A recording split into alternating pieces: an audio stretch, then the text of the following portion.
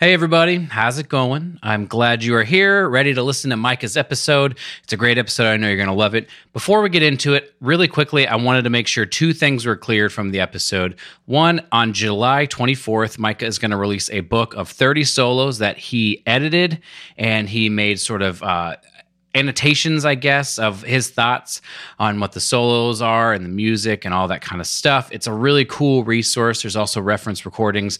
The book is $36. If you check out and you use SPIT 2020, you'll get 10% off trumpet and trombone books. This is a really cool offer. I wanted to make sure that was clear because when I spoke about it in the episode, it was not as clear because I just misspoke. Sometimes that happens. The next thing I want to make sure is very clear is July 27th will be the closing of the ability to sign up for Micah's fundamental course that he is going to do. And it's how he thinks about fundamentals, the way he approaches it. So he's ready for his job, he's ready for playing, and how he finds success in his career. So that's definitely going to be worth checking out. I will link both things in the show notes so you can check that out. All right, enough of me talking. Let's get into the episode. I hope you enjoy this awesome interview with Micah Wilkinson.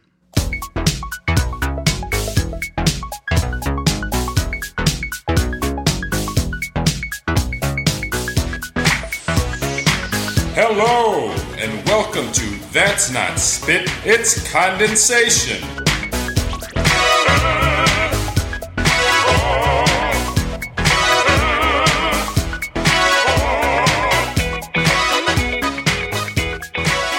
Hello, everybody, and welcome to That's Not Spit, It's Condensation.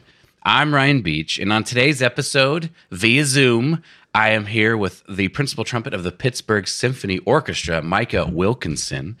I was just telling him before we turned the episode on that I had made a commitment to do all of these longer form interviews in person so that the voices would be, these microphones and all this kind of stuff, yada, yada, yada. But the coronavirus does not care about my commitments to myself. And so I'm really thankful for things like Zoom so that we can be looking at each other and still have what amounts to as normal of an interaction as we can while still doing this. And I'm thankful for his time. So first of all, Micah, I really appreciate you reaching out and being willing to be on the podcast.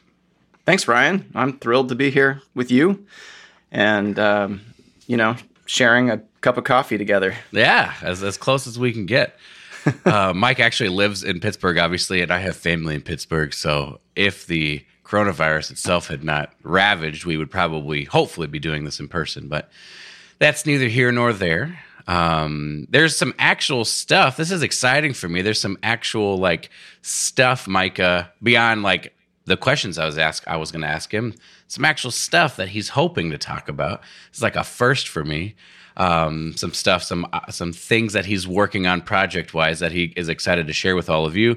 So we'll get to that later, if that's fine. Just kind of give a general introduction to who you are. We obviously know you're in Pittsburgh, but if you want to talk about how long you've been there, kind of where you were before that, we can get into your education a little bit if you feel that's relevant to the discussion, and we'll go from there.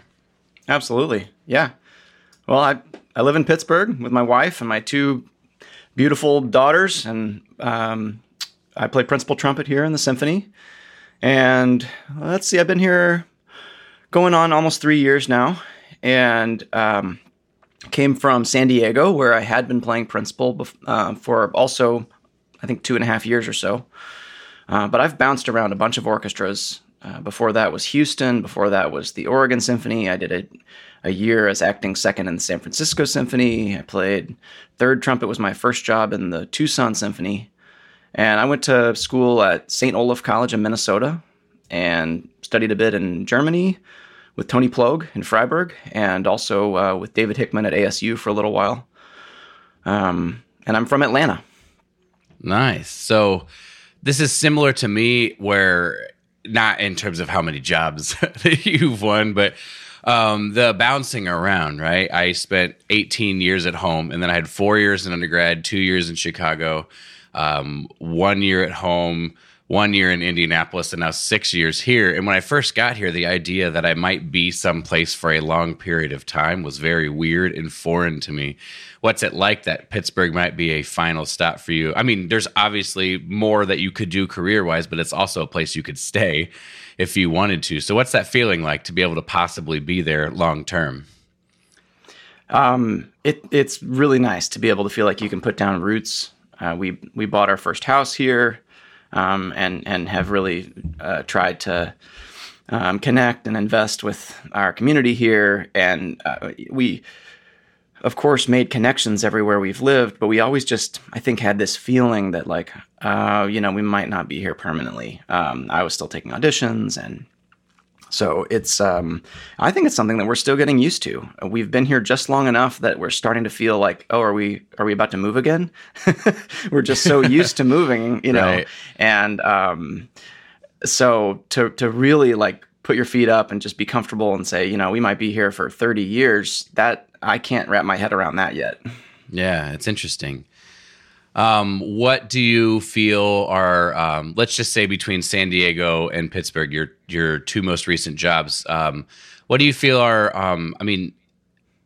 I guess just differences. It could be like city, it could be like quality of life, it could be like workload with the symphony. Like, what do you feel like some differences are, and that are between your two positions, and kind of if there are things about Pittsburgh, because we look at it from the outside and we say that must be just the best ever, right? And like every job is going to come with its trade-offs. Like we're up here and we're like it's a nice paycheck, but then also we're probably working a lot for the paycheck. So just kind of like, what are some differences between your previous jobs and maybe this one that's like, more, I don't want to say more towards the top, but in terms of pay, it's definitely up there, and in terms of visibility for sure.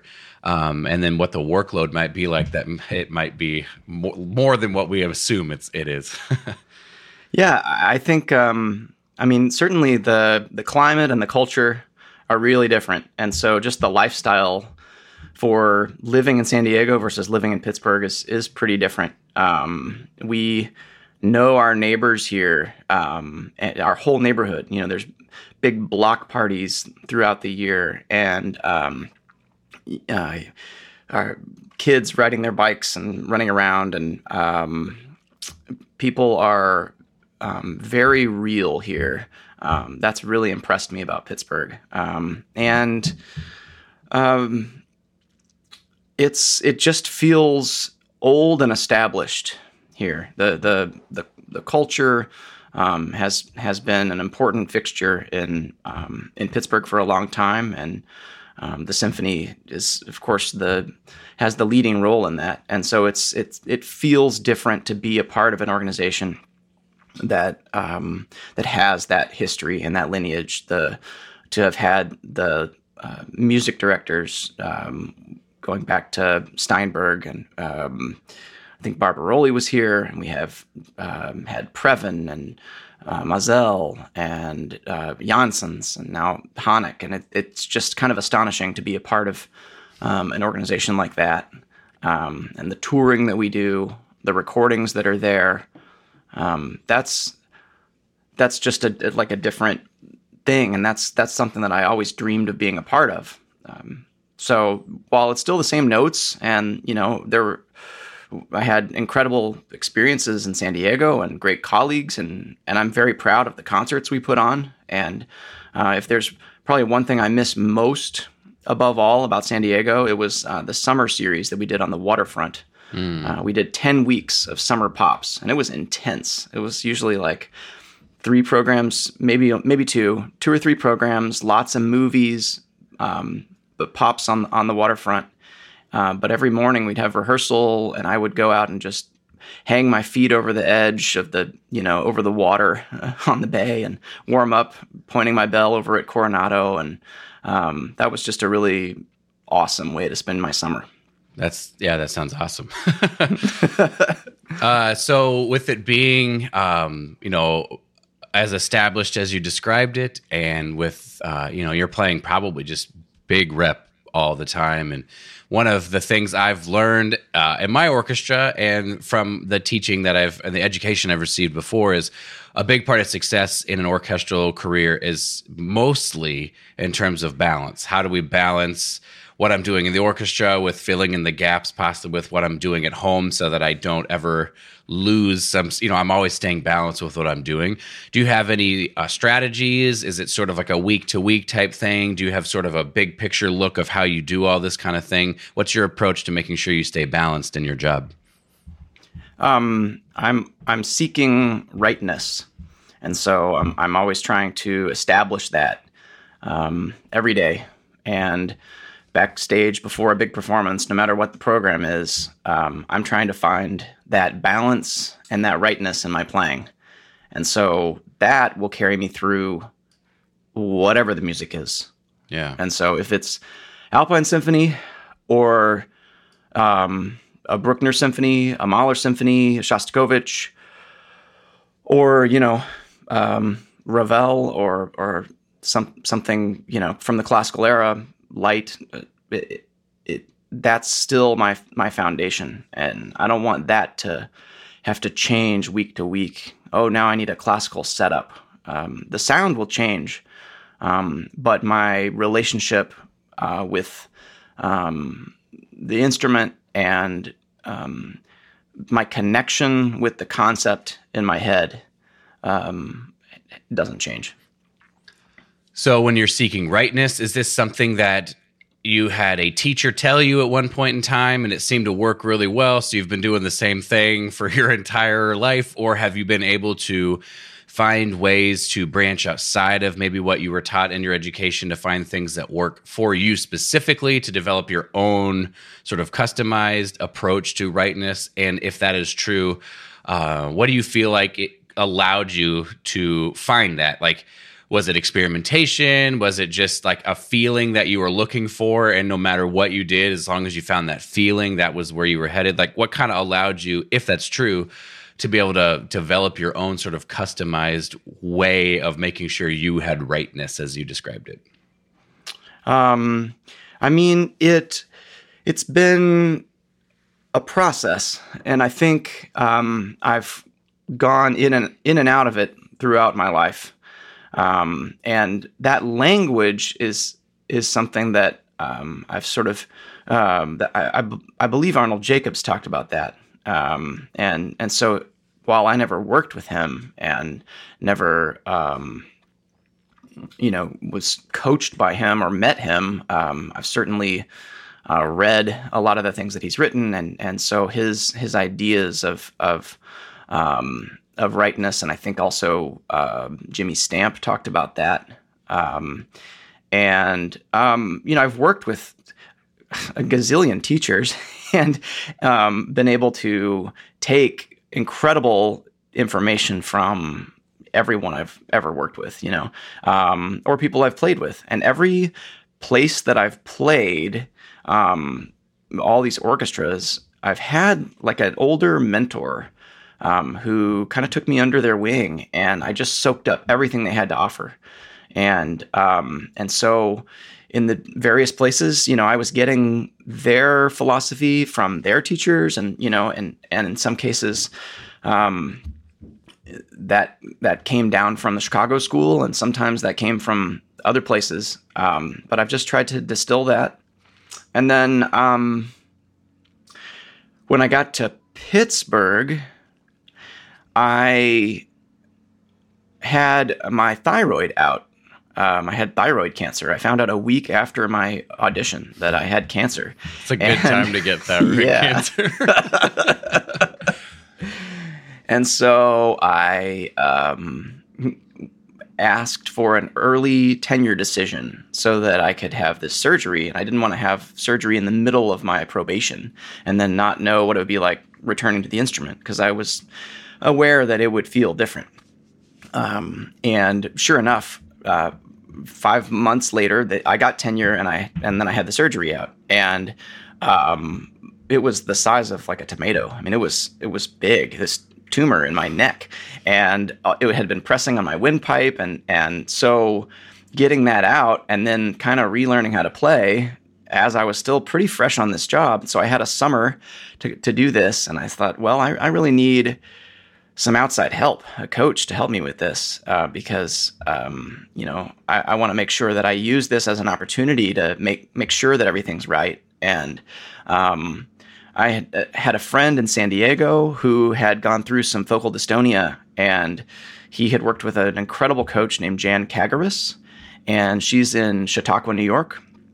And so I contacted her and said, would you be willing to coach me through this? And so we had a few sessions before my surgery so that she could have kind of a baseline for what my playing is like. And then she got to hear me not really be able to play after my surgery. And she helped coach me back to health. And she's a remarkable person and a remarkable coach. And I owe a lot of debt to her. Then after several months of working with her, a friend of mine who's a former trumpet player who has worked for 20 years in mind-body medicine in hospitals with cancer patients, helping them to better respond to treatment.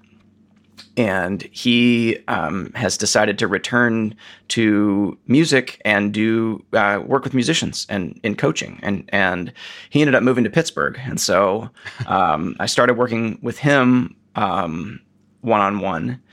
And so his name is Gary Ferguson. And so it was kind of like the baton got passed. And so I started working with him in person, and he was the one who, I think, if I'm going to say where the source of the word rightness came from, I think, I can attribute it to him, although I think I had heard it from other places before and it hadn't quite registered. But the way he said it, and it's this feeling that when you're in balance, when you're stable, and when you don't have any resistance to the freedom of movement and the freedom of energy flow that you want in your playing. And it's kind of like esoteric way of talking, but it's a feeling state that everybody knows when they're in it. And it's not something that you can think yourself into. It's something that you can feel yourself into. And so when I'm out of it, I know I'm out of it. And I can kind of remind myself of what it felt like to be in it and what that situation was like, and kind of bring myself into that state. So I can test that by checking my flow on Chikowitz, and Concone and Clark and lip slurs, articulation, and notice if there's any sort of resistance to the flow or any color changes that shouldn't be there. But I'm trying to go like a little deeper to look for the source of why that wouldn't be. I don't want to clamp down and manipulate it and control the air or my sound. I want it to come from a deeper source of feeling and of vision, clarity of vision. Yeah, it's more fascinating to me that you have just talked about that than you can imagine. It sounds a lot like flow state that I just interviewed a woman named Lynn Heilman on. It's this feeling of like there's no flow state's more of a mental space, right? You're sort of describing it as a physical, I mean, mental too, I'm sure, but you're also getting like sort of physical cues of ease. Yeah. But it's definitely about you're in this space where it's just hard enough that it's like you can do it, but it's not too hard. So they're like it's like the right amount of effort. Yeah, and right. The more your challenge increases, if you have the skills to match them, right, then you stay in that flow state. Right. So this is the next question I would like to dig into is what what the signs are. The way you just described it is very apparent. You know what you're looking for what would be rightness. So even if you're not in it, you understand how to get in it. How do we help people who don't know or who have not experienced it? How do we help them find it, A, with the help of someone like you, or B, say they don't have access to someone like you? What are their chances of being able to find this place of rightness in their playing, or at least find whether they can do it over the course of the entire instrument or on like one note, right? That's where it's going to start. How do we help them find this if they don't know what they're looking for? That's a great question. And you hit the nail on the head when you said start on one note, because, that's, I think, the importance of every teacher is to help a student discover a great sound and a balanced approach, rightness, on the simplest material necessary to be able to experience that. And so that's my goal as a teacher, is to kind of show a student what that feels like and to help walk them through that experience of playing something as well as anyone else on the planet. Yeah, totally. And, a note, but that G was as good as anybody has ever played a G. And like above average high school student, a good college student who isn't ready for the big time yet can experience that. And so then the goal is to help them realize that they can expand that. Yeah, and they're working from the inside out in their approach if they start with that kernel of rightness. How do we help them find that? Well, I think a big clue is in listening to the greatest artists and greatest singers who exposed rightness in their performances. And so we have that revelation. We have that, on tape, and we can listen to it. And I think that can kind of soak its way in. And so then we try to copy that and imitate that. There's no real, I think, way to, for me to pick up an instrument and sound like Pavarotti or to sound like Renee Fleming if I'm all tense or if there's some kind of resistance, right? Mm-hmm. And so I think imitation is a big part of it. And I think we have to use our imaginations to get us outside of what we think are the limits of our body. And so I think that we have to balance the idea of what we want, which is listening to the recordings and being really clear about the sound that we want.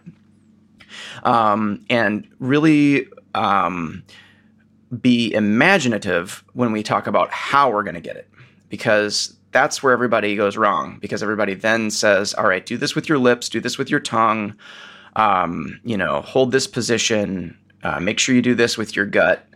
And I want my body to not exist when I'm playing. I want it to be completely neutral. And sometimes we need reminders on like paying attention to it, to how to release and how to relax.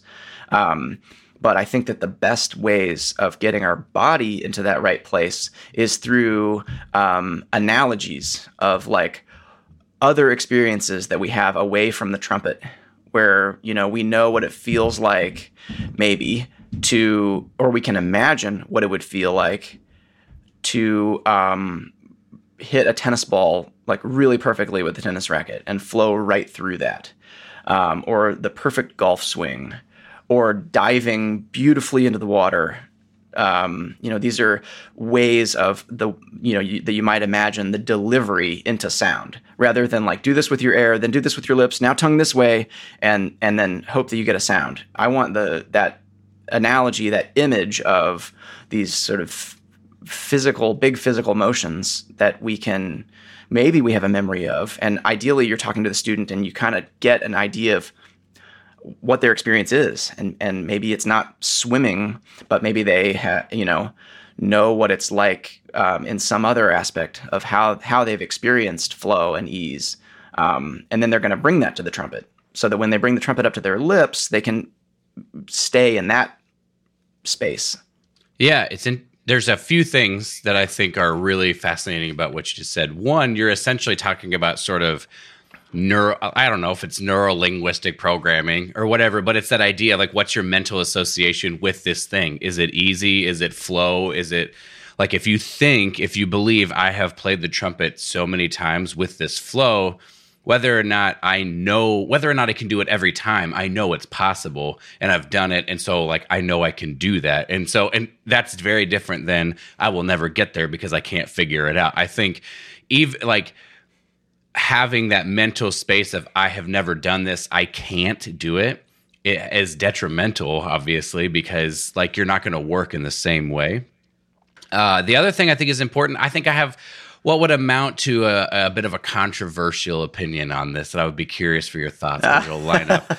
I have this belief that it is acceptable to step outside of the music and think about technical production as a means to try to identify spots of tension or inconsistencies or something in production.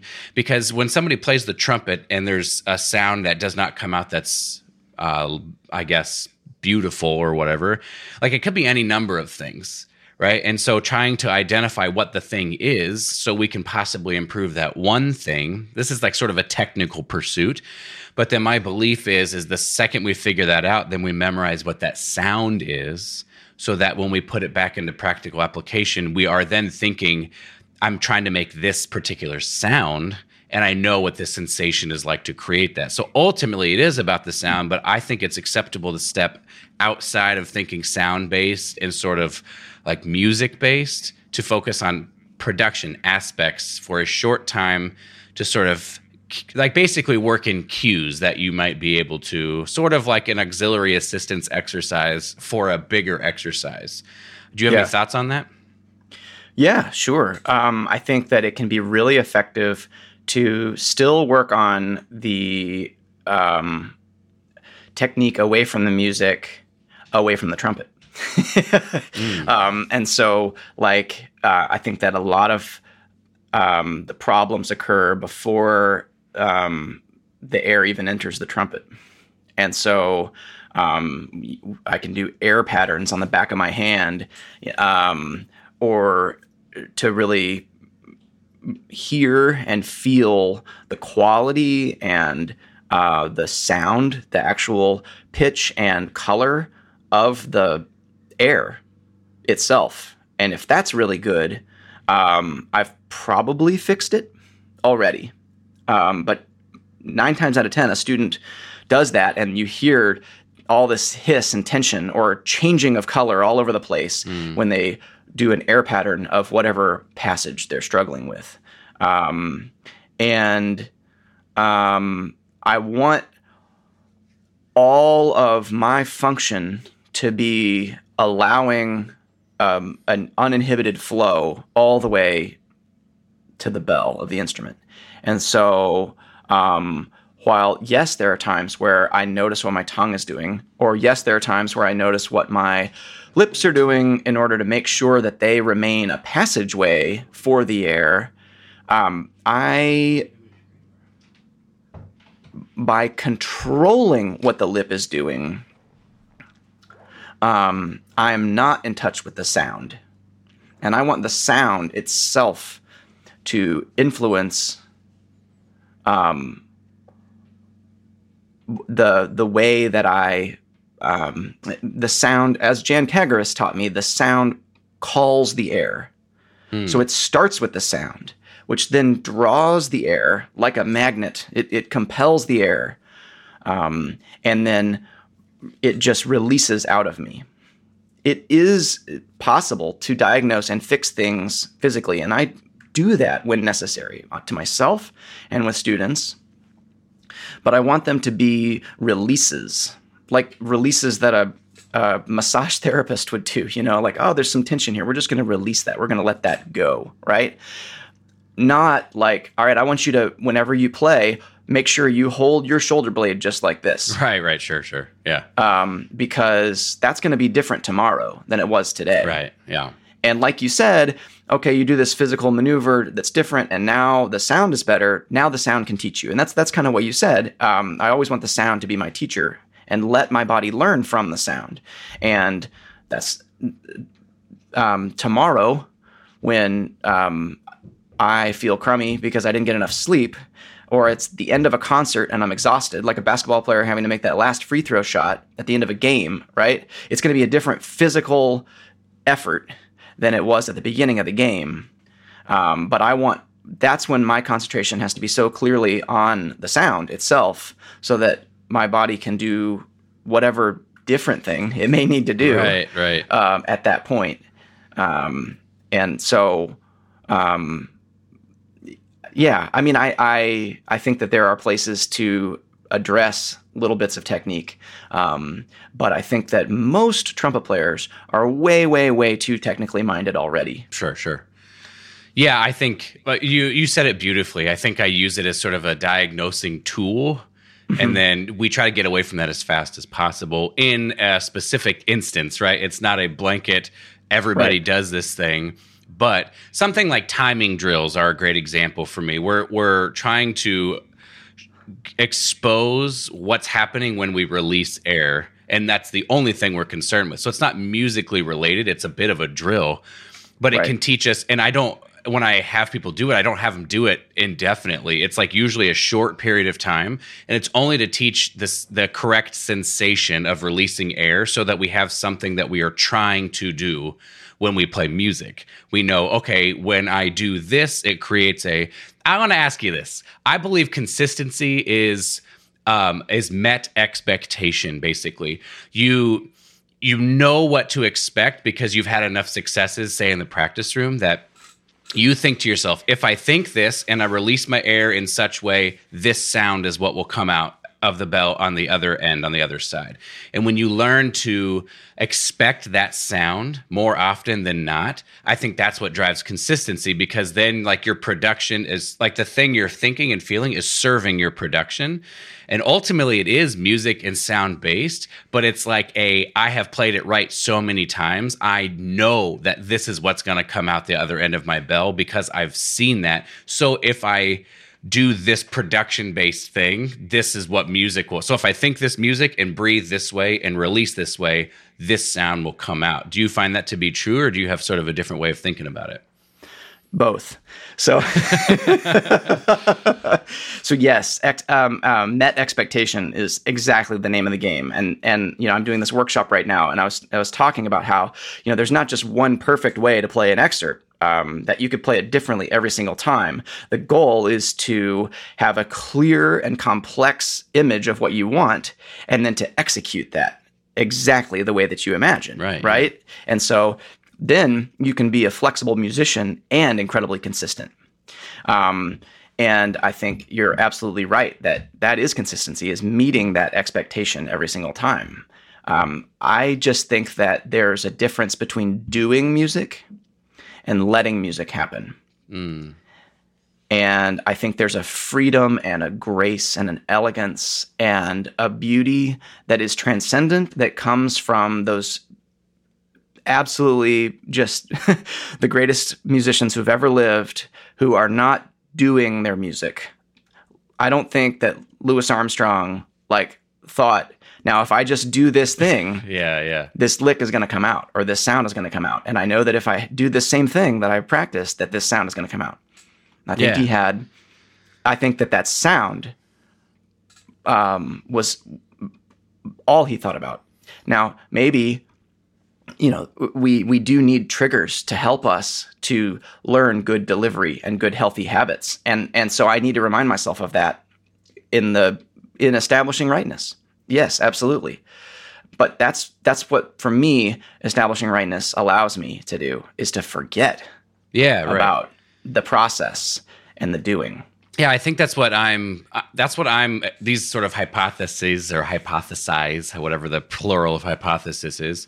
That's kind of what I'm testing right now. Is I have this belief, if people just knew that they knew their instrument and they knew their relation to their instrument, I think more people would play musically, because they would feel that freedom to say, I know that I have faith, if I commit to this C or this G at the beginning of pictures will be there. Well, if I know that note will be there and I don't have to worry about that, then what should I worry about? How do I want to play that note? I have this overarching belief that that's true. I can't prove it, but I'm testing it with my own playing. It's like, if I know, and this came from watching Håkan playing these Charliers, where it just goes. Like, it doesn't look like he's really struggling, especially when starting. It just seems like it's like a boom, and then he just plays this music. And I started thinking that. I wonder if he just played the trumpet well for so long that he just knows it's going to be there. And then he just plays, he's like letting music happen because he knows the production will be solid. Yeah. Well, and Håkon talks about gravity, that organic ictus of a conductor, that comes down and boom, there's, and that's the kind of delivery into a sound that we want. That's right through the beginning of the note. And so I've seen him reference that in a masterclass. And so the point that, you made about noticing that in his playing, I think is, shows that he's practicing what he preaches. Yeah. Right. We want the instrument to be an extension of us and for our voice to come through, and as if the instrument is absolutely a part of us, that the instrument is not separate. It is one and the same. And so, I tell students that it's like turning on the lights in a room when your sound comes on, and you don't have to fill the room with your sound. It's just there. All of a sudden, the entire room is just filled with your sound. Yeah. And if you take that approach that like, oh, okay, so I don't have to push my sound. Oh, I don't have to blow air through the trumpet. Oh, I don't have to make anything happen. I just have to expect that all of a sudden the entire room is just like lighting up with my sound. And I have a very, very specific idea of what that color and texture and, dynamic is. Then I fill the room with that sound. Yeah. And when I go to play something soft like Schumann 2, I'm not like putting on the brake. I'm filling the room immediately with a like velvety color. I struggle with that a lot. It's that excerpt in particular is one that if I've played it one time with the orchestra, and of course it's 10 times easier because you have everybody around you to sort of sit on top of and do exactly what you're describing. It makes so much sense. But when I'm playing by myself, I would love your opinion on this, the perceived volume, even if I'm playing the same volume, the perceived volume is that it's too loud. And so then I pull back all of that support and I play this really thin, sort of small sound, and now I sound like I have a thin, small sound on Schumann 2 rather than that sound that I want to play with, but right. I'm perceiving it to be too loud. Do you have any thoughts on how to combat that? Yeah, well, the problem is you're reacting to your sound instead of being proactive with exactly what you want. And that's the thing about perceived volume is that we don't just turn down the dial on the instrument, we play in color.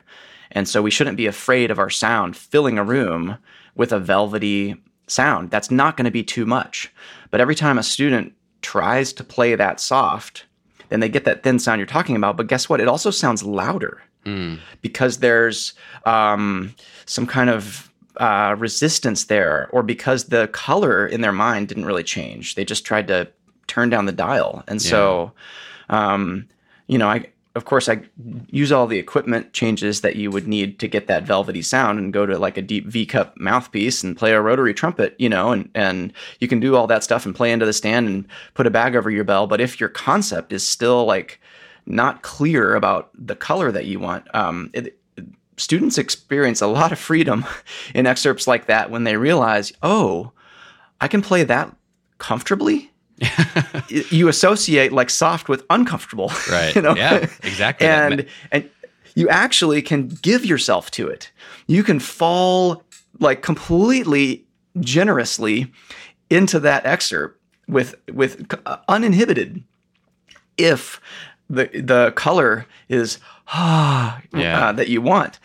And then it's not too much. And then I play an audition for the Pittsburgh Symphony, and I have somebody come up to me from the brass section and say, "Oh my God, your color on the Schumann, that was amazing." It wasn't like, "Wow, you played so soft. That was so great." Right. Like it's a language issue, soft and quiet. Yeah. Well, that's great. And I think this is going to help me segue into your book, because that's just such incredible feedback, right? And this is I'm just going to read it right here from the email that I got sent. So Micah has a book that's coming out. When this release, it's on the 24th, right? Yeah, it's coming out next week. So this will air on the 22nd. So sweet. When this airs in 2 days, you can get this book. It says you can pre-order it now. You can pre-order it now. We are releasing a book that features 30 trumpet solos, newly engraved, edited with commentary for $36. Obviously, you're going to talk about it, but I want to. This is the kind of commentary I'm imagining you're getting. All of that stuff that we just heard, you talk about Schumann 2, and your thoughts on how to get these different colors and how to play so that there's freedom and you can give yourself to it rather than feel this is the kind of stuff you're going to get. And I think that kind of perspective, even on stuff that we think we know, I think will be incredibly valuable. So do you want to talk about this project, where it came from, why you thought it would be important to put another trumpet book out into the ether? And just kind of like what you feel like you learned from this process, and why it was, let alone what others might get from it, why you feel like it was a worthwhile project just for you. Yeah. Well, I think it's a book that we don't really have. It's a book of the big 30 solos that are in one place, in newly engraved, really high quality. And you get my take on it. You get my take on every note, and it's my interpretation based on how I would perform these and how I would recommend that people perform them. And I got to pick all the solos. So I made this list, and it's the kind of book that you can get when you're a student. You can get it when you're a pro. It'll last you a lifetime, And it's the book that I wish I'd had when I was a student. And I mean, in fact, I kind of did. I had a bootleg version, and I learned all my solos in it. And I wish that I had this, because I have these books that I've had since I was a kid, and they have all my notes in them and all the things that my teachers have recommended. And it would be the place where you learn all these solos, and to be able to have your notes all in that one spot, I think could be a really cool thing.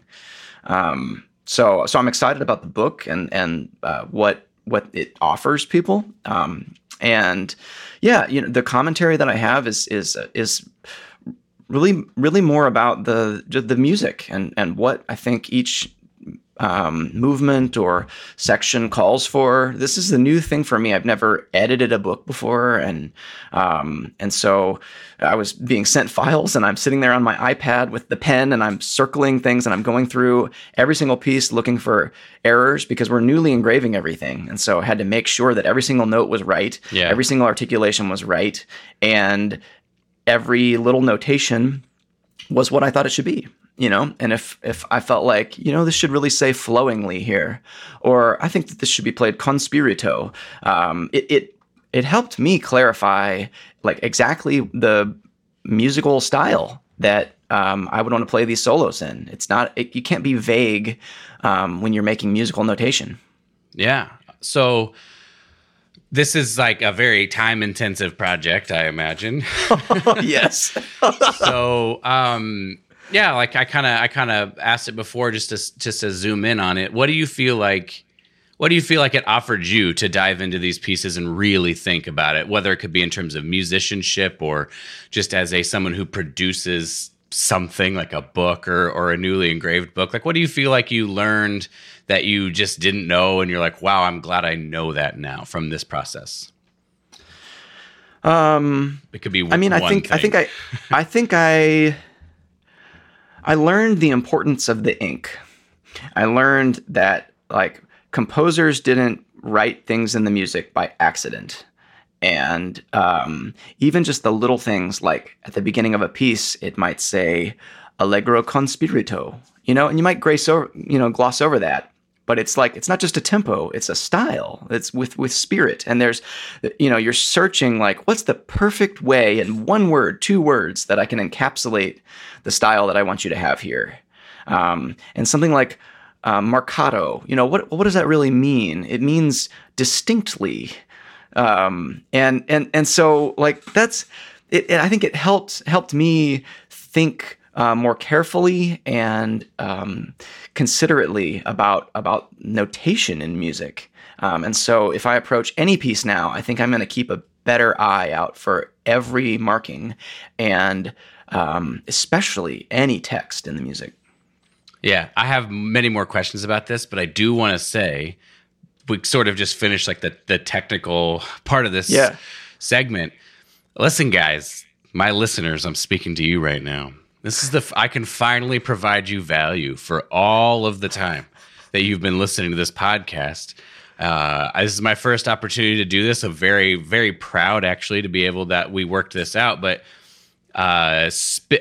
upon completion of your order, if you type in SPIT 2020, trombone and trumpet books will be 10%. Oh my gosh, I need to do that again. SPIT 2020 will be 10% off trumpet and trombone books, and there's free shipping on this. So there's a little bit of like, oh, I listened to this podcast and now I know this little code thing. For me, that's like special. I know it happens everywhere, all the time, but that's very special for me. So I would highly recommend checking this out. I have not seen the book, like, because it's not, like I haven't seen it. I just, from speaking with Micah right now and knowing that having all these solos in one place, even just those two things alone, make this something I would consider checking out, let alone all of the fun and hours of practice you would get out, all the value you would get out of it. So yeah, and it's not expensive. I mean, how many solos do you get for $36? Right. Yeah, right. It's that's a good point. So I have two sort of pointed questions. One of them is, what's your relationship between this is my interpretation, this is how I like it, and this is what the composer intended? As a performer, I'm hoping to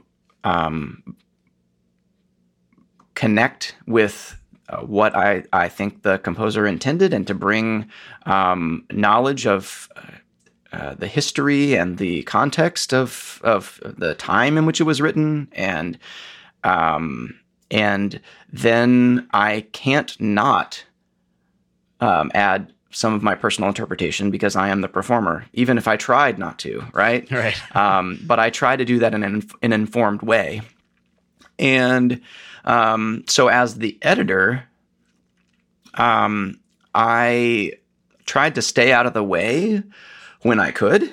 And then, it was interesting. There were some solos, like from the classical era, the Haydn, the Hummel, the Neruda, and the Baroque pieces that I've included, the Torelli, the Purcell Sonata, the Telemann. We didn't do too many piccolo pieces just because we wanted to stick with mostly big horn. I think, there are piccolo books out there, but we wanted to have some Baroque music. Those are the pieces that really don't have a whole lot of notation in them, right? Right. And you can go out and you can find an urtext of the Haydn, and you can get a really basic notation and you can see how little is in there, and then you can add your own interpretation. For this book, I decided to market how I like to hear it. Sure. And so there's a little more there. And since you can pretty much, many people may already own those solos, I think that's an added value. Like, well, what would Micah think about this? And so that was probably one of the most painstaking things about this whole process, was, pulling my hair out about like, well, what's too much? What's too little? How do I actually want this to go? And what's the best way to mark that? Because I'm sitting there on the couch at 1 a.m, driving my wife crazy, just like singing through these in my head over and over again. Well, actually, I like doing it this way, and of course, I don't always play it exactly the same way, so I want to leave some room for that while still giving direction. So it's a complicated thing, but I'm proud of how it turned out.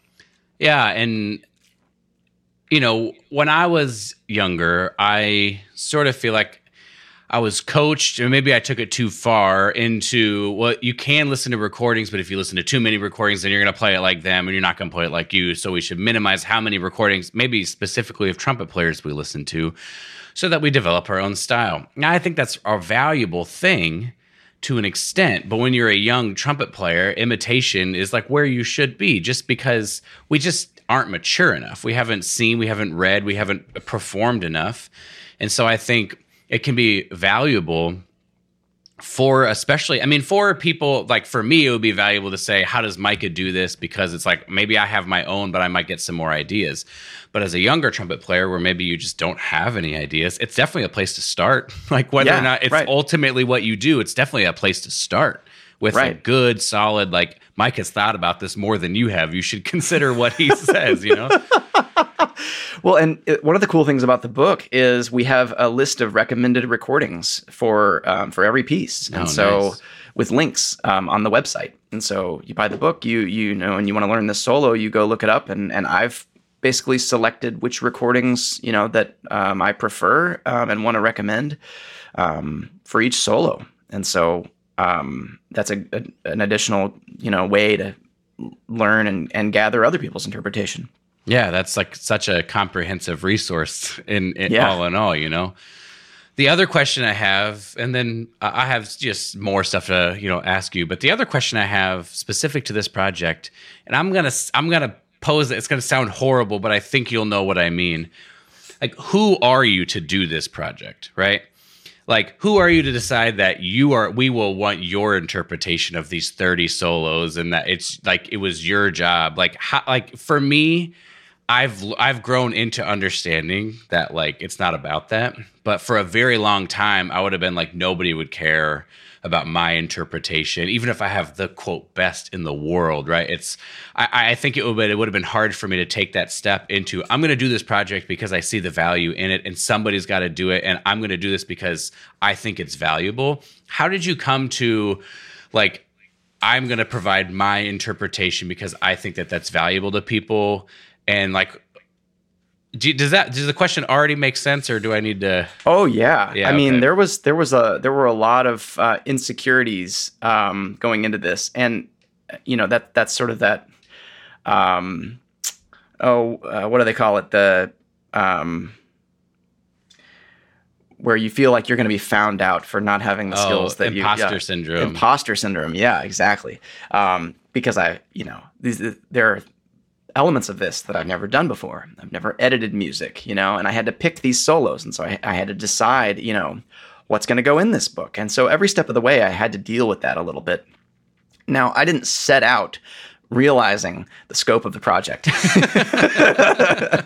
So some of these things caught up to me as I went along. I didn't begin thinking, all right, I'm going to, develop for the world this book of my interpretations on these solos. I didn't really think about the fact that my interpretations were going to be part of it. Like I said, yeah, I'll do this project. I'll pick out these solos and I'll make sure that there aren't wrong notes in it. Sounds good. You know, and then as I went along, I realized, I'm going to have to make decisions here. I'm going to have to decide, this is crazy. You know, like, are people gonna, what about like some person who's like done a dissertation on this composer, and like, are they going to disagree with my take on this phrase? And maybe. And so I was a little bit afraid of that, but in the end, I think it comes from a place of honesty. That's like, well, this is me, and I'm a principal trumpet player in an orchestra, and I do play solos, and I play recitals, and I study music, and I do have something to offer, and I do believe that beyond just like making sure that it was correct, I think that my interpretations do have value. And it was interesting that when I started to make the list of recommended recordings, I realized when I started to listen to them that I had a unique opinion. That there isn't a recording out there of any of these pieces that's like, yeah, that's exactly how I want to play that. Yeah, interesting. And so, like, especially if you take the classical repertoire, because there's so much variety of interpretation, that it became very clear to me that, I have a distinct interpretation of this. And I don't think I quite recognized that until I had done the book and then listened to a bunch of recordings and realized that none of them exactly reflected how I thought it should go. That's so cool. That's really cool. I mean, what a cool thing to find, after the many hours of doing it, to come to this and be like, oh, like I have come to my own opinion and it's valid, and it's valid because it's valid, but also because it's just another unique. That's so cool. I like that a lot. I think one of the things I would struggle with in that, and I mean, you're basically in that echelon, so I'd love your opinion, but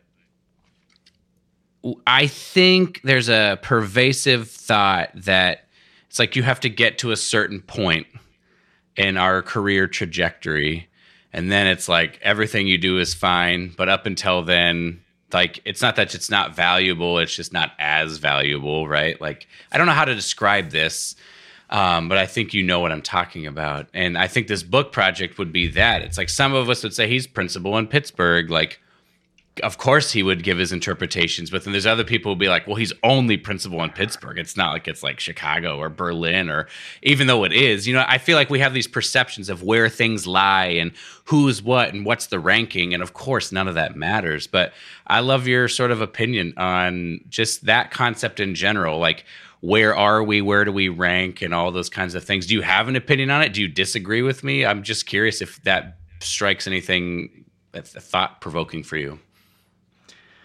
Yeah, it's just a job. And I mean, yes, I think certain jobs, depending on the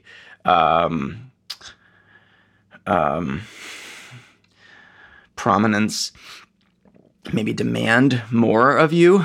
And so there's, just a sort of a higher level of expectation.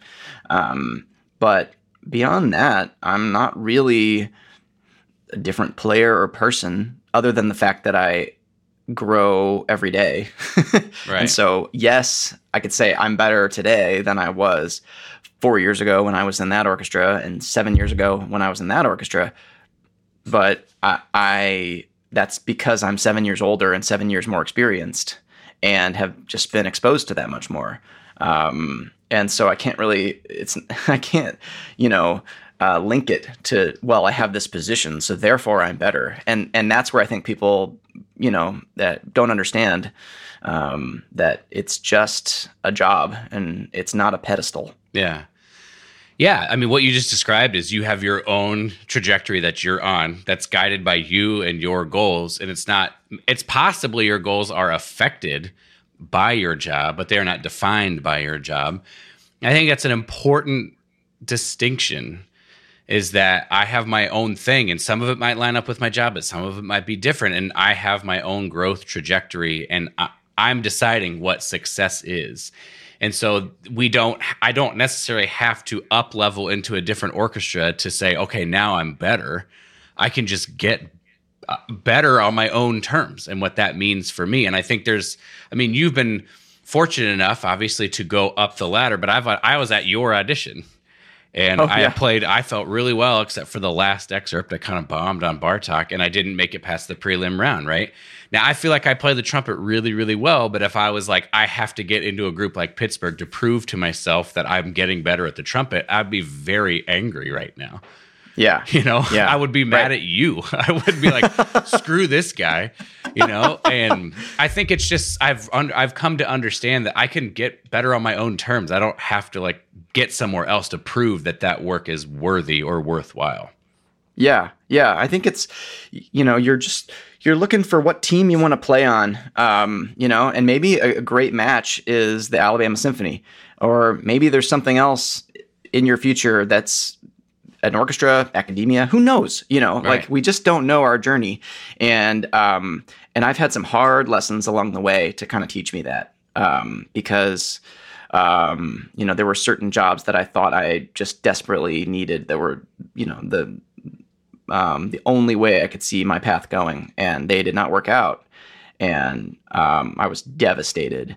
And while I have won these jobs and basically been in professional orchestra life my whole career, I didn't see myself as successful for a long time. Yet, I saw other people who were my age having more success and being better than me because of that, and having not reached the point where, where I'd felt like I'd met my potential or hadn't proven myself yet. Sort of all those things were going through my mind for years. But now looking back, I wouldn't change a thing. I wouldn't change that.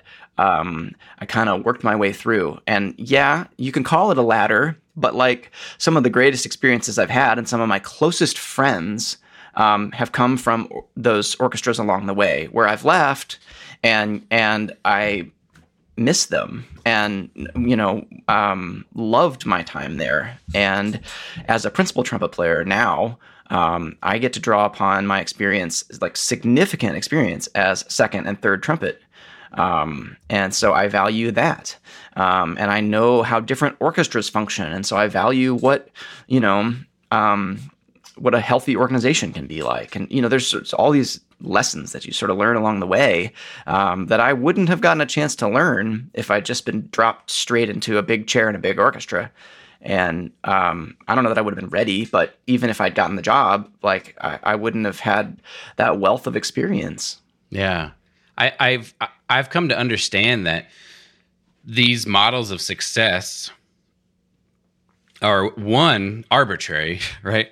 Like either people determine them for themselves that I have to reach some sort of thing and then I will consider myself successful, or it's this like pervasive cultural thing where, it's like we see certain people getting certain things and then we don't have those things. This is what I've struggled with the most is I'm in Alabama and I see people in bigger orchestras having what seems like more opportunities to like do master classes or travel or do solos. And I'm sitting here being like, oh, I'm ready, and that's like a lot of why this podcast exists is because I was like, you know what, maybe I can do something proactive and positive. And now it's become a thing. I feel like people know me in some ways more for my online presence than for being principal trumpet in the Alabama Symphony, which is fascinating to me. It's absolutely fascinating. Exactly. And do you think you would have this podcast if you had been in a big orchestra? Absolutely not. Yeah, that's the point, actually, is my life went this direction. And exactly the same as you said, I'm incredibly thankful because I feel I'm serving a purpose that's bigger than myself through this endeavor. Yeah, right. Yeah, that's openness. Yeah. That's great, Ryan. So I want to harken back a little bit to some stuff you said. I'm going to try to remember because I'm interested right now in this in the concept of privilege. And when we hear this, we mostly hear it in terms of white privilege, right? Just being white, you have more stuff, which whatever element of truth there is to that, I'm going to put that aside for a second because I think people who have stuff and maybe more than they, quote, need, have privilege, right? And there are people of all races and all genders that have blessings and abundance, right? And so I would call that to be a level of privilege. I'm looking at you on a nice computer with a nice camera and on a nice, like there's a level of privilege involved with what I'm doing, but I also feel a great responsibility with how I use that to possibly share my abundance with others.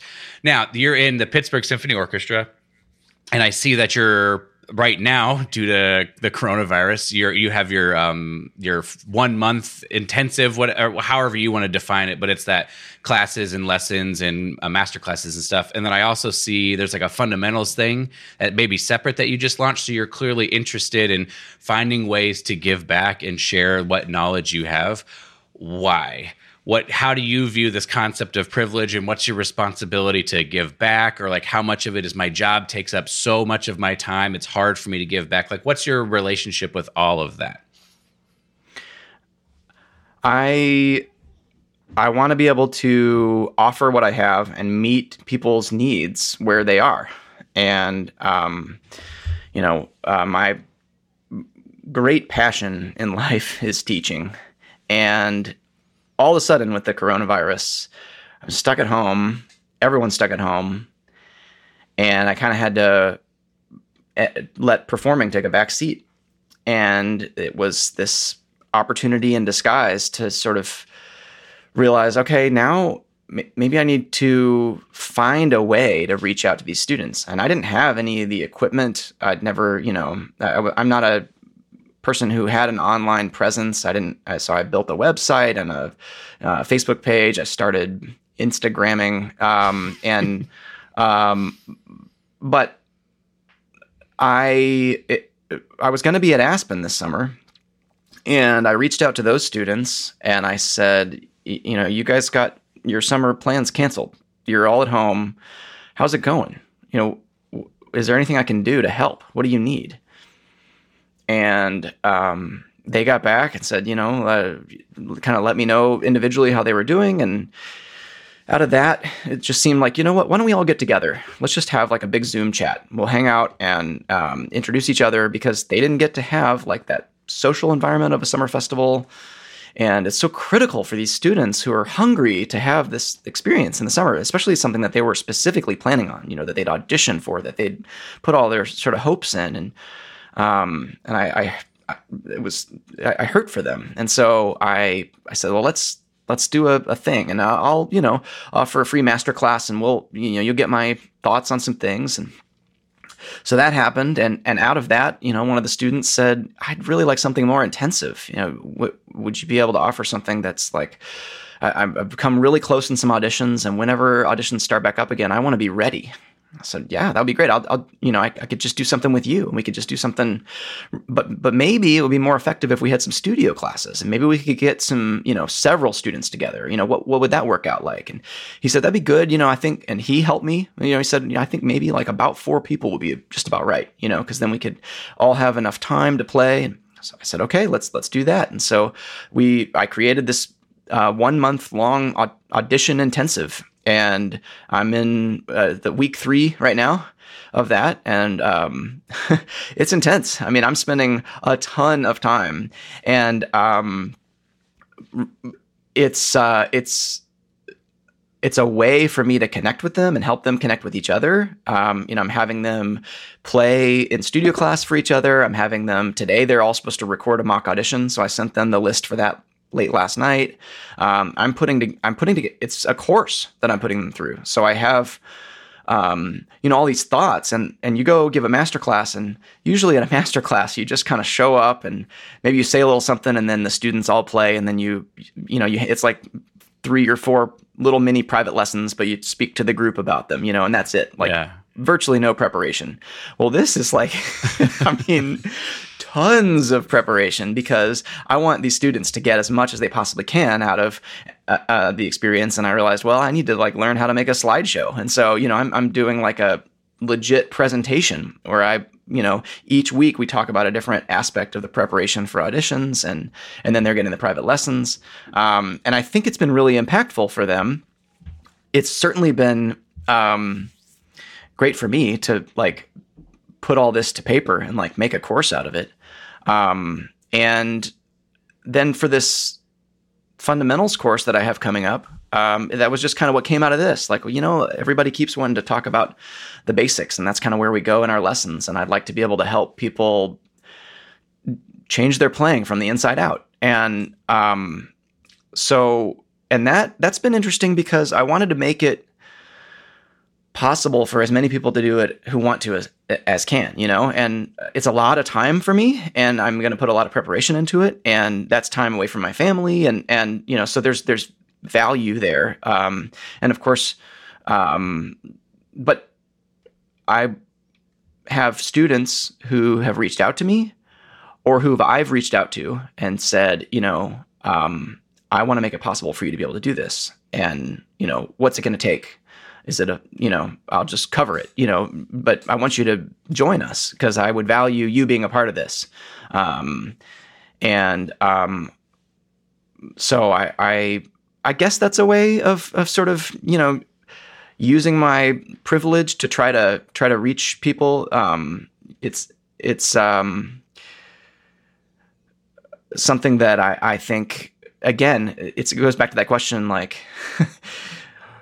who are you to think that what you have to offer is so important that it's that it's everyone needs this, and that this is this generous gift. Like, well, okay, but I do believe in what I have to say. I do passionately believe in what I have to say, and I do believe that it's something that can change fundamentally the type of sounds that we hear from trumpet players, and the trumpet players who are coming to auditions who are just technical machines, but really don't have much to say, or don't really have control over their instrument. I want to help with that. And I think I do have some really valuable ways of helping people with that.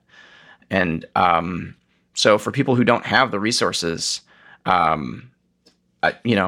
it's like, join in. It just come on and let me know that you want to be a part of it, and you can be a part of it. That's what I'm doing right now. Yeah, I sort of didn't intend it to be like, I mean, I'm happy that you described it, but now that you've described it, although I didn't intend it to be, you should tell people how to find out about the Fundamentals one. How can they sign up if they're interested in signing up? When's the deadline? All those kinds of things. Oh, yeah. That's coming up pretty soon. It's let me see the calendar. It starts on July 27th. Okay, and it runs 2 weeks. You get a private lesson and 4 master classes on fundamentals, and we're going to do 2 warm-up classes where I'm going to kind of walk through how I get that feeling of rightness in my playing, and how I'm going to start my day, or what I'm going to do backstage before a big performance to get there, and what that sounds like, and what that feels like. Cool. And so that's on my website, micahwilkinson.com/register. Okay. The cost is $300, but like I said, scholarships that are basically, just financial need from me, are available. Awesome. Well, check out his website. I'll make sure I link all this stuff. Cool. So Thanks. that people can find it and they can find ways to contact you. I think it's a cool thing. I think you doing this is a form of giving back. You just being willing to speak openly about what your experiences are and letting people like me and the rest of my listeners behind the curtain a little bit to show them some of the realities of what goes into what we do, and that there's work behind it, but it's possible, and we want to help people be able to figure that out. Like, I think even doing something like a podcast episode is an amount of giving back. And so I'm thankful that you had done this, and I'm sure other people listening are. I have I have one more big question, and then we'll see if it goes anywhere from there. But it's a bit of a challenging question, so I hope it's not too, not offensive, but you had said teaching is a great passion, or the greatest passion. Is that what you said? I don't want to. Yeah, it's one of my greatest joys in life, definitely. Yeah. So why are you a principal trumpet player? Because I think I teach through my sound. Okay. And so I think the greatest aspect of my teaching is my sound. Yeah. And I have the greatest opportunity to share that from the stage. And it allows me the opportunity to teach because people can hear my playing, and maybe somebody's interested in that. And but if I just decided to step away from playing entirely and just teach, at least for now in my career, I don't think I have enough out there and enough opportunity for people to hear what I'm really about. So yes, I love playing and I love performing, and that's also my great passion in life, along with being a dad. There are a number of great passions in my life, I guess. But I love, I absolutely love teaching, and I love it when a student who lives in Pittsburgh comes to me and he says, "Okay, how did you do that?" Yeah, I noticed that.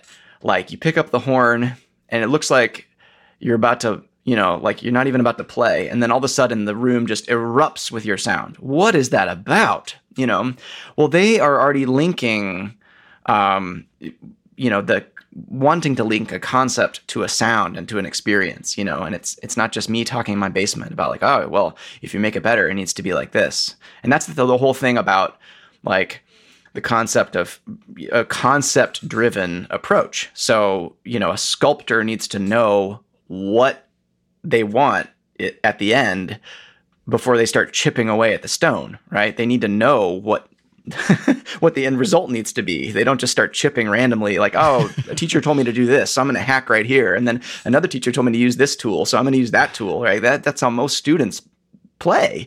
And then like they do all those manufactured things and they get like an okay result, and it resembles kind of like a body, inside that stone, but like it's not a work of art.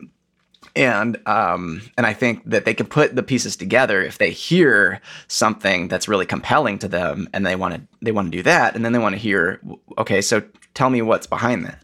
Yeah, that's a very cool perspective, because sometimes it's, I mean, even in the way I asked the question, I implied that they are two separate things. Like right. not that performers can't teach and that teachers can't perform, but that's sort of like there's two separate things. But I like how you've sort of linked the two as like you're performing as a practical application of your teaching. Yeah. And I mean, I'm just trying to tell a story on stage. I'm just trying to communicate. And so it's still a method of communication. Sure. Yeah. Awesome. Well, to the end this thing, we've talked about you as a trumpet player the entire time. And as you just said, there are other joys in your life besides the trumpet. So tell us a little bit about your life as a dad, or like maybe even just a day in the life, but beyond the intensives right now. Like, what are some things you enjoy doing with your family? Or, I see you have a dartboard behind you. Are you good at darts? Like, tell us a little bit about kind of the other side of you, the person side. Yeah, I love my family. My wife, Stephanie, she's incredible. We met at Round Top Summer Music Festival many years ago. She's an oboist, and she actually designed my website. And people have liked it so much that they've been asking her if she'll design their websites. And so it's like become this thing for her to reach out and help, because she, it's these musicians who lost all their gigs. And they're like, what do I do? I need a website, but I want it to look good. And so she wants to just like be able to help these musicians. Nice. And so she's an awesome person, and just so wise. And I've got two daughters, Eleanor and Amelia. How old are they? My Eleanor just turned 8 2 days ago. And she's awesome. All she wanted for her birthday was a typewriter. Wow. Isn't that so cool? Yeah. It's also like weirdly a very kid thing to ask for, even though it's not a kid thing, She has this American Girl doll, and the American Girl series is great. There are these different dolls, and they're based on, characters who would have been from specific historical periods. And so Kit is her doll, and Kit is from the Great Depression. And Kit had a typewriter. And Kit lived in Cincinnati. And, there's just all these cool things that we get to learn about. And so for her birthday party, she wanted to have like a mystery birthday party. And so we all dressed in costume and played out this mystery and, solved clues all day long and did like spy and detective stuff. So that's like a day in the life of the Wilkinsons at a birthday. Yeah. That's amazing. And then Amelia is 5. And they keep us on our toes. And right now we're spending more time with them than we, ever have, because they are at home with us all day, every day. And so we're learning things about them, Mm-hmm. like we are a part of their education. And that's really been amazing. Yeah, I think to the untrained eye, what you just said, people will be like, oh, that must be so amazing to be around your kids all the time. But to me, as a parent, I understand that for us, that introduced a number of difficulties that we just did not anticipate of what that was like. How has it been managing everyone being in the same space? Like, has your life changed? Has your approach of like for me, I've had to just change as like a father. I've just become different in what it is. And we've asked them to have more responsibilities. They're old enough to do that now. Like, things changed a little bit. Did that happen for you at all? Or were you able to sort of settle in a little with like a little bit more ease? Oh, it was, transformation of like what we had to do at home. And, our kids, especially Eleanor, she really needs a routine. And so we've had to be really clear on just the schedule of the day and try to stick to that. And I think that's been good for the whole family, just to know what to expect. And interestingly, like, to expect more things of them, like you said. Like, they like having jobs, and so they can help with the house cleaning chores and with weeding outside because they want to participate in those things.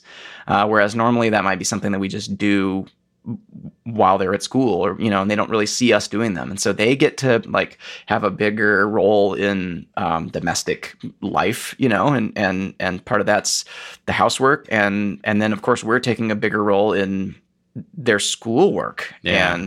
Once school ended, which was virtual, we realized, we have a pretty good thing going here. Like, this is keeping us on schedule. It's good for the girls. It's good for us. Let's just keep it going. And so we're like, we're on summer break. And so some days we let it go. We're relaxed. But we basically keep like a, morning all the way to lunch kind of school-ish schedule. And that allows me to get some playing done, some work done, teaching, whatever. And then, maybe we spend the afternoon outside and run around. And then in the evenings, I'm back to teaching. And with this book and with all these projects, I've been up till like 2 a.m. every single night. Yeah. Yeah, I was assuming something's got to give. It's an interesting thing to produce content, to hone your craft and all that kind of stuff if you're a single person. But right. To add a family and being a father, being responsible, generally speaking, not the most, but, like you're the father, right? Like, you got to be there. Right. It becomes significantly like scheduling, I've found. And like you said, consistency of scheduling is like a lifesaver, basically.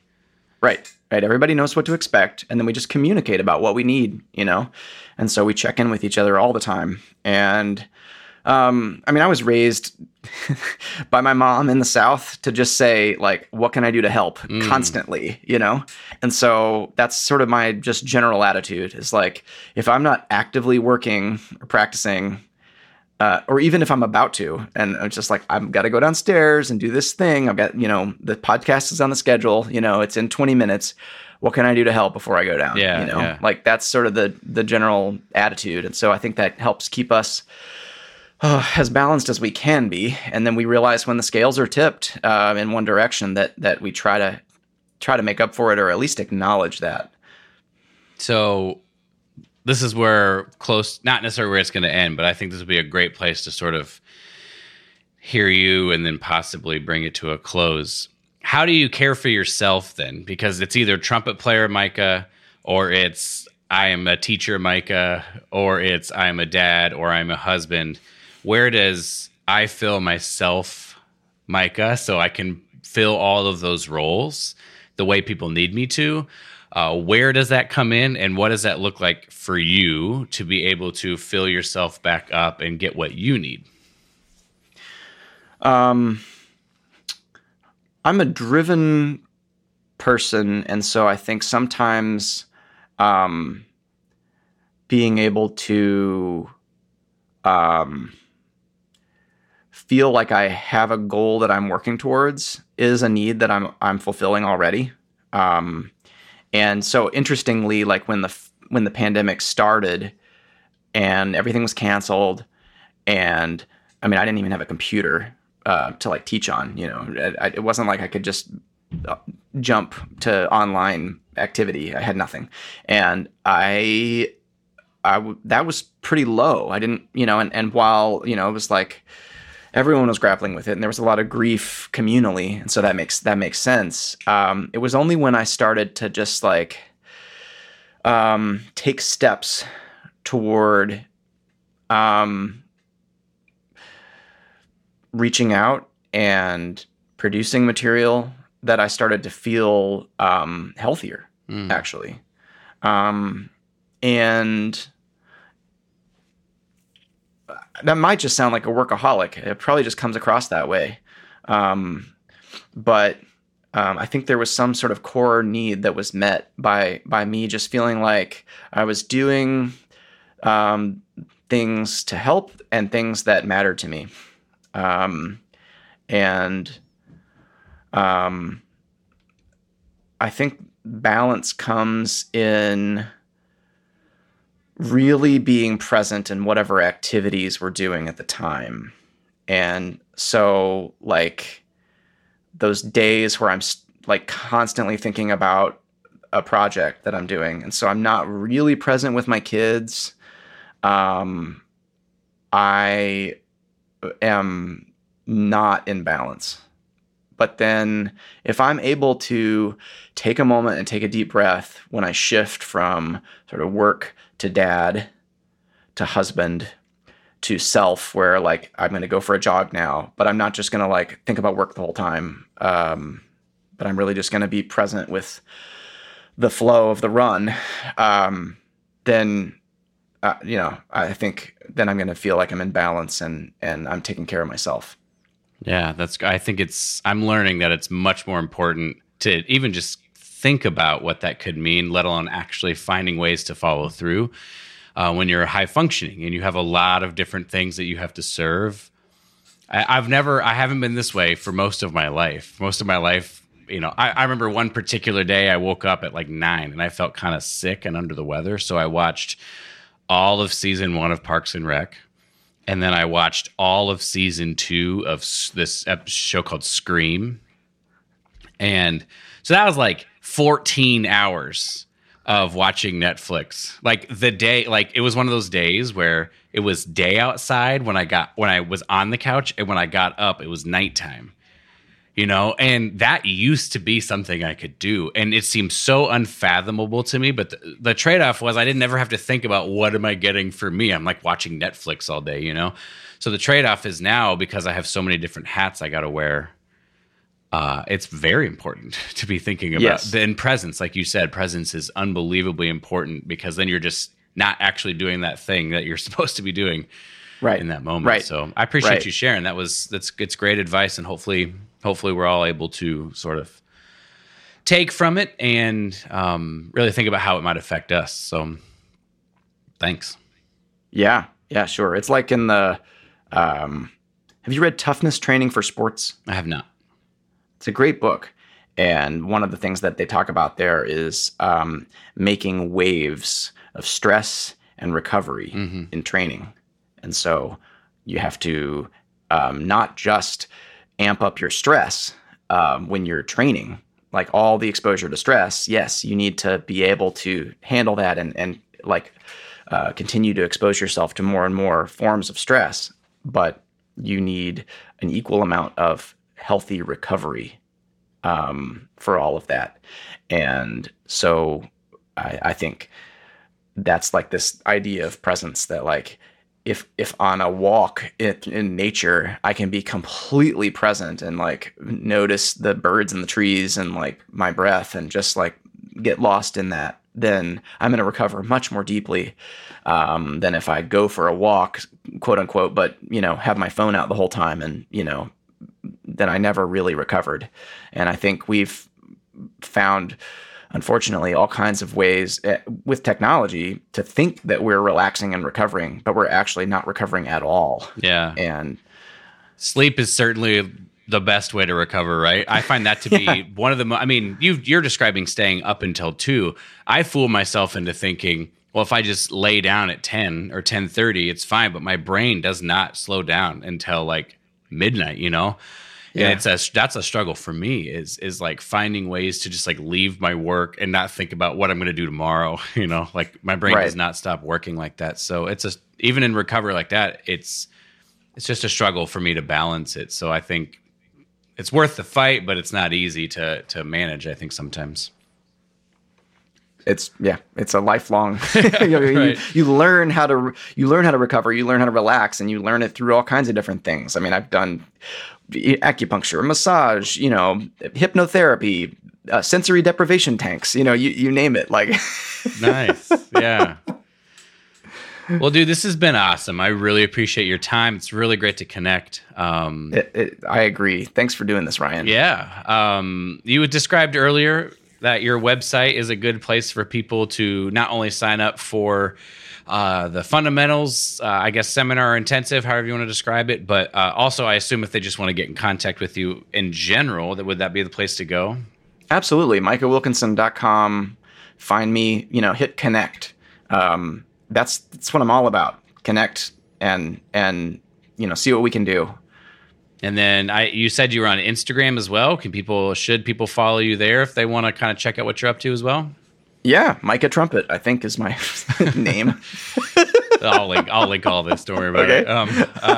Yeah, so that's awesome. I encourage you, if Micah said anything in this interview that you especially connected with, it sounds like he would like to connect with you. So I imagine he would want you to reach out. So feel free to do that.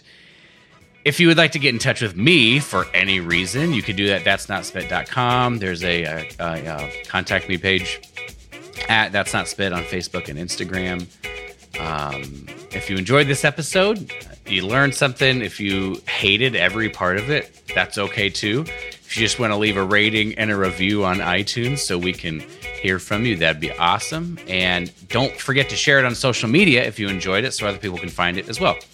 I'd like to thank Brandon Yoakum for his work on mastering this episode. And most of all, I would like to thank you for listening.